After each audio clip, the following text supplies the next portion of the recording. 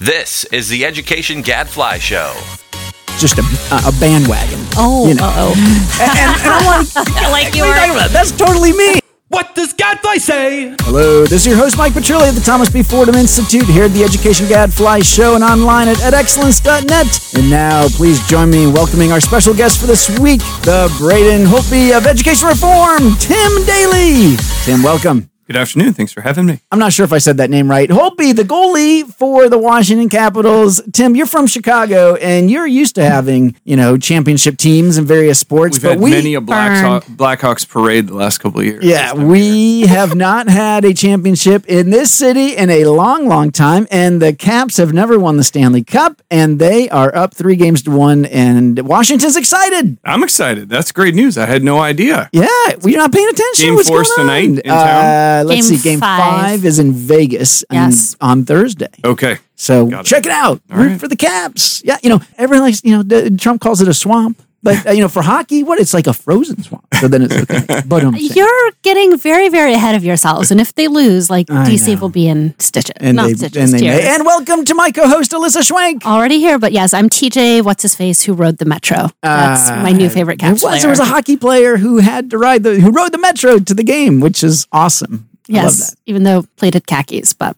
anyways. All right, and of course, not like the Metro is reliable, and so I'm sure he left 3 hours early just to make sure, and he apparently didn't have enough change, but a fan helped him out. Are you serious? That's hilarious. That's he awesome. did not have enough on his card to make it all the way in. I'm loving everything about this story. Cool. That is awesome. Well, hey, Tim is a founding partner of Ed Navigator. We're going to let Tim tell us about that. He is also the former president of TNTP. Tim has done all kinds of awesome stuff in his career, and we're so excited to have you here on the show, Tim. Thanks for having me. And now it's time for Ed Reform Update.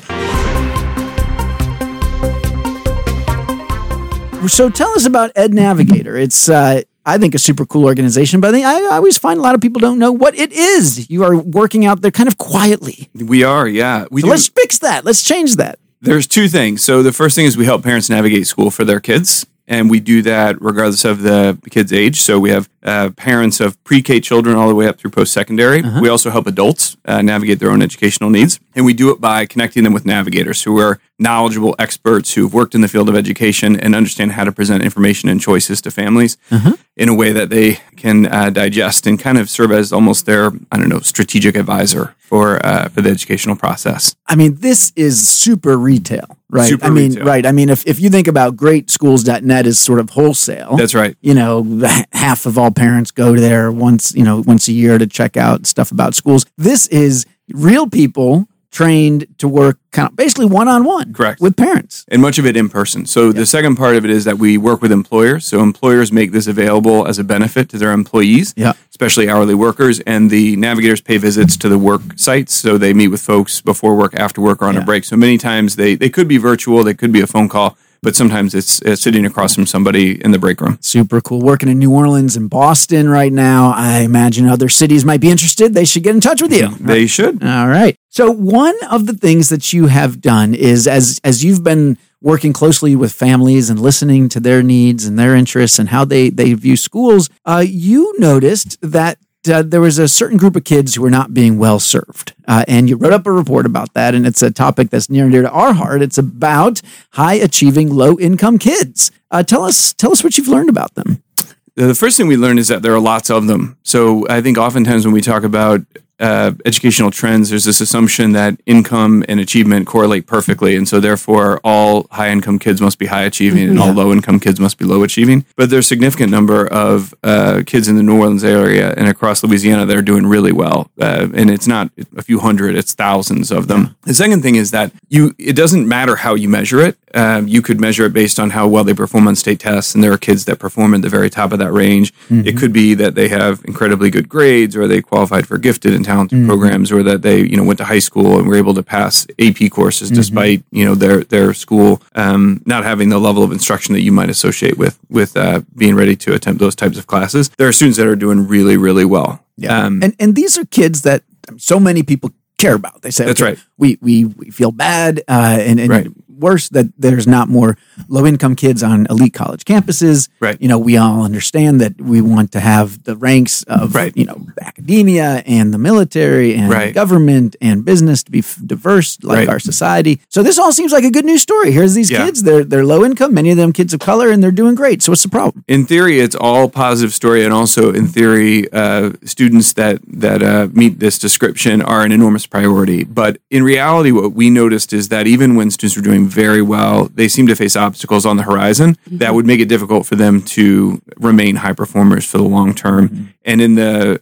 report, we tried to describe some of those so people get a very detailed sense of not only exactly how this plays out, but how sometimes the simplistic solutions that we might initially suggest are probably not adequate to the challenge. Like what? So I'll give you an example of one of the students that we describe in the report is named D'Anthony. He's a fourth grader. And the first time he took the state test in third grade, he got the highest possible category score in all four tests, which almost never happens for any student in Louisiana. He's a young African-American boy. So this is we are desperate to have greater achievement among students like D'Anthony.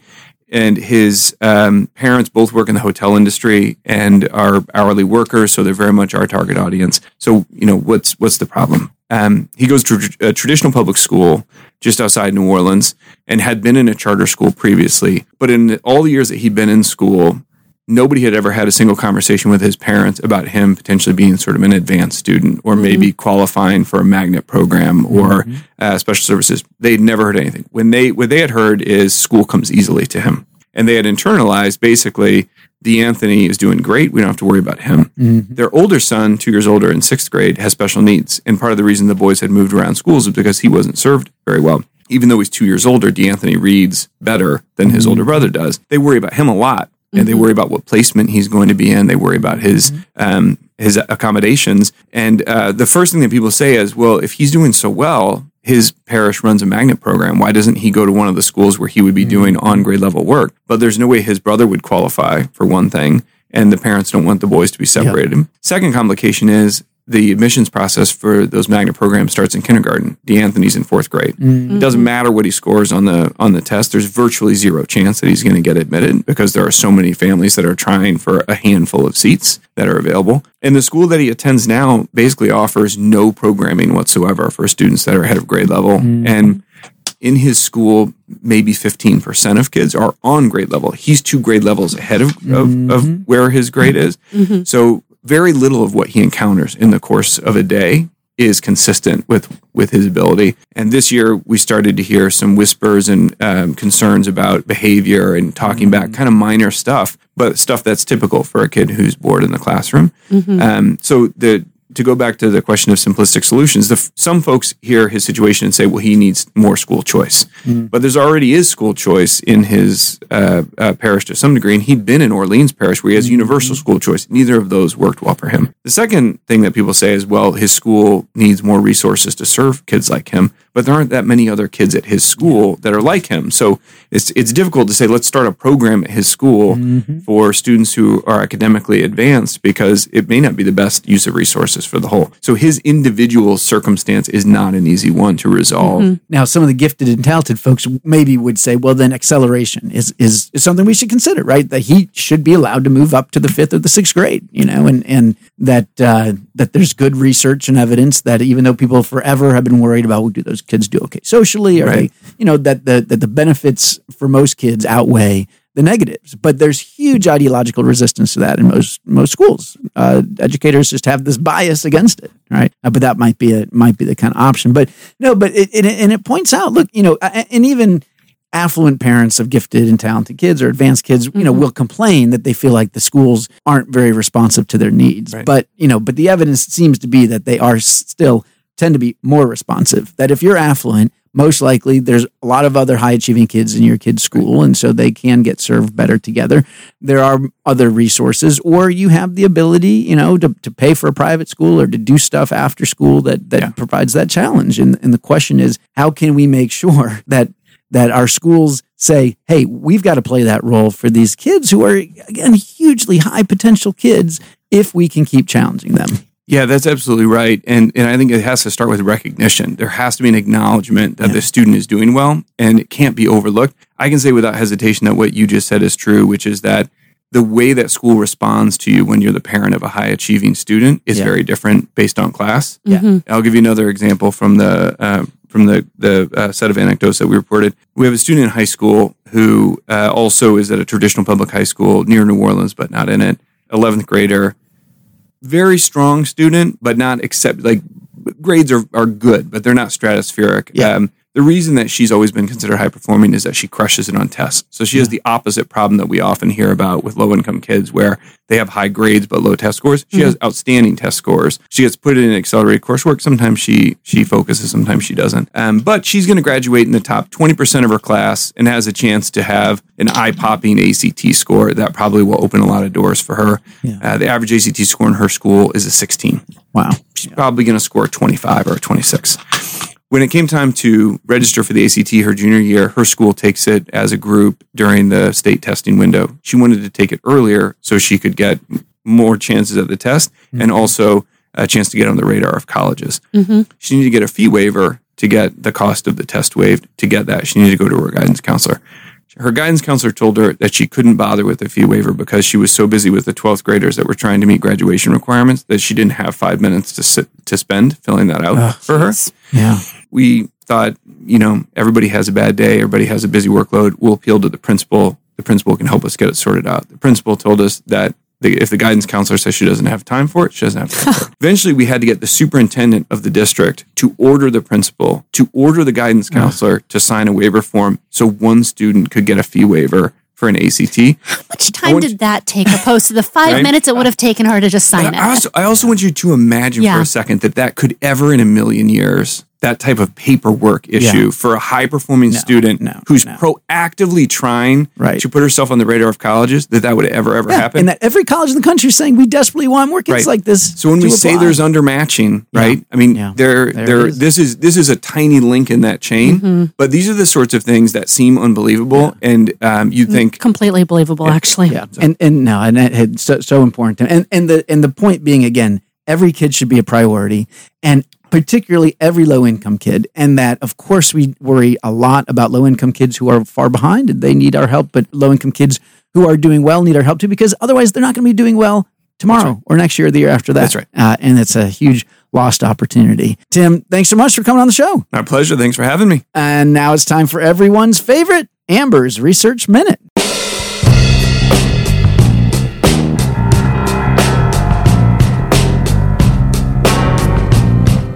Amber, welcome back to the show. Thank you, Mike. Are you paying attention to the caps? Of course, I watched the game. Amber is an actual sports fan, unlike me. Once it gets to the final Stanley Cup thing, you got to tune in for that. So it was great. It was a great game, right?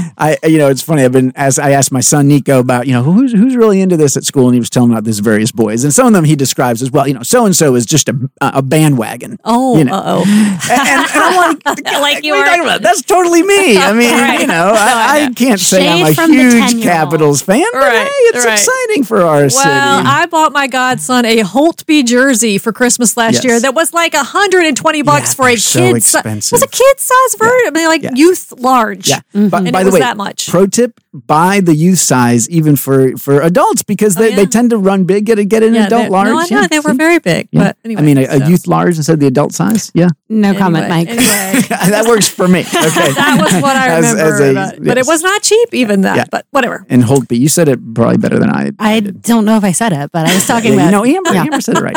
Yeah. All right, but we digress, as we often do. What study do you have for us? We got a new study forthcoming in the Economics of Education Review called "Boosting School Readiness: Should Preschool Teachers Target Skills or the Whole Child?" What do you guys think? Or both. I just want both. It sounds like I taught kindergarten. I want both. False dichotomy alert. It's not a false dichotomy. Have both. The study uses experimental data to determine what types of preschool curriculum are most effective in pre-K classrooms that span public preschools, private childcare, and Head Start programs, primarily serving low-income families. The study pulled data from the Preschool Curriculum Evaluation Research Initiative study. I know you guys know that one.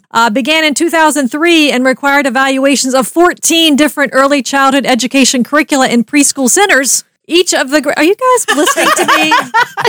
I feel like I'm losing my audience here, people. It's been a while. I'm gonna get to the findings in a second. Just let me get through. It just sounds familiar for some reason. Familiar. Don't be. Each of the grantees was responsible for collecting various data for independent evaluations, but this is the first time that somebody came in and looked at all of these evaluations, kind of did like a meta-analysis across these 14 evaluations. Comprises about 2,000 kids. Each grantee randomly assigned. We love this design, right? Randomly assigned whole schools or classrooms within schools to either treatment or control curricula. All right, there were 3 broad types of curricular assignments. 1, the whole child curricula, which is defined as what most Head Start centers use, which uses child-centered active learning, where teachers lead small and large group activities centered around 11 interest areas. So this is like everybody's great idea of when you're a preschool kid. You go to the little centers, there's blocks at one, there's dramatic play at another, toys and games, art, music, that kind of stuff, okay? That was the business as usual and control condition. The second bucket was locally developed curriculum that is just that, like whatever they're developing locally, that was the second business as usual approach and the second control condition. And last, number 3, content-specific curriculum in math or ELA that targeted specific academic skills. That was the treatment. Okay. Whew.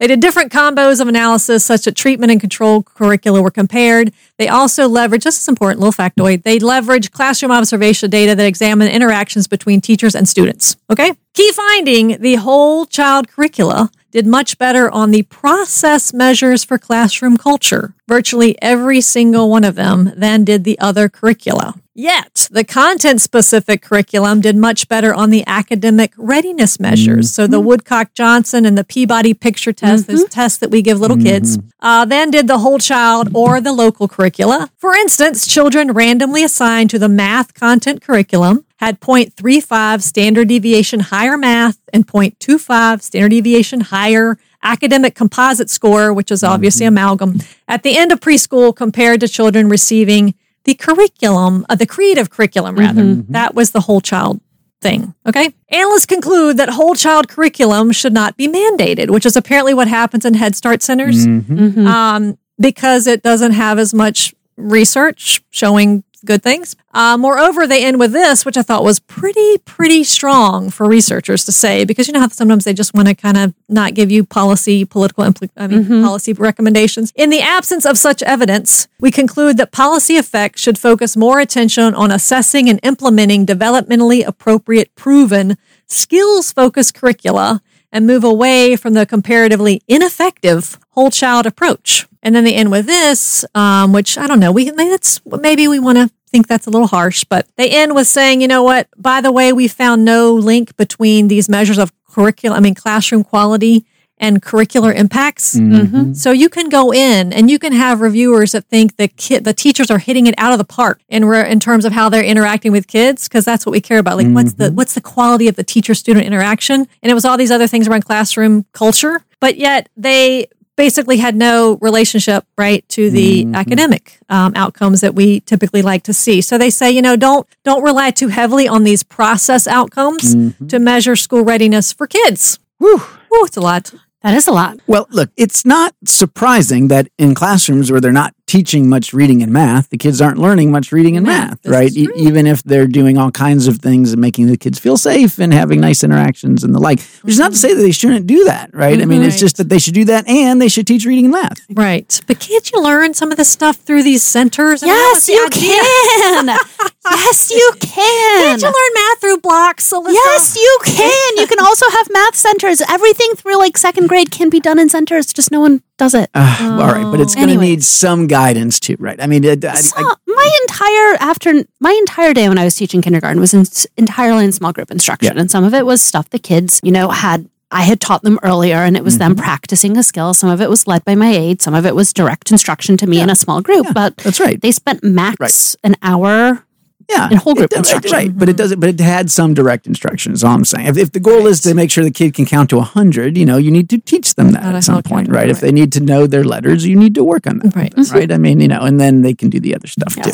But it reminds me of back in the old days when we used to criticize the National Board for Professional Teaching Standards and saying, the impulse was in many ways very promising, but that they had an idea of what good teaching looked like. That was just basically what what sort of many ed teachers thought good teaching looked like, but it wasn't validated by whether kids actually learn more by that way or not. And it's that mismatch. And it felt good, right? And people enjoyed it, and kids enjoyed it, and parents liked it, right? Yeah, So the performance, it's right. But this radical idea we have, all these years later, that let's actually pay some attention to whether kids are learning or not. Do they get into it all? And one of the biggest debates right now in pre-K circles and early childhood circles is teacher quality and teacher certification and teacher education level. So do they get in at all to if there were any variations there, or like what the average level of instruction? That was not a part of this study. Okay. Right? I mean, what they're using as a proxy for teacher quality is how the teacher is scoring on this classroom observation instrument, right? Which and is the super quality of their reliable. interaction with the kid. What we're saying is sometimes if a classroom feels all warm and fuzzy, and the teacher seems very caring, and the culture seems like what you'd want your kid to be in that type of classroom, that doesn't necessarily mean the teacher is effective. Yeah. So, Boom. Yikes. All right. Okay. So bring in the yes. walk, walk. Yeah. Hey, well, you know what? I'm about to say this is all the time we have for this week, but before we go, Yes. we have to say farewell to Yes. Alyssa. I know. Last I'm gonna miss show. you, Thank you, guys. I'll miss you have too. been great on the Yes, podcast. indeed. Been fun. Alyssa Schwenk heading off to Bellwether Education Partners after taking a little time off to see Europe. Yeah, parts of it, not all of it. But yep, I'll be popping back up into education reform after some hiking in Iceland and beaches in Portugal and Macron classes in France at the end of the month. It's busy. It's a busy vacation. It does Yeah. sound good. Well, maybe someday we'll have you back on the show. That's right. Always happy to come Glad back that you won't and be too give you far some away. guff. Yes. Keep all our secrets safe. Oh, my hair is full of secrets. All right. All right. Well, that is all the time we've got for this week. Until next week. Or not. I'm Alyssa Schwenk. And I'm Mike Petrilli of the Thomas B. Fordham Institute, signing off. The Education Gadfly Show is a production of the Thomas B. Fordham Institute, located in Washington, D.C. For more information, visit us online at edexcellence.net.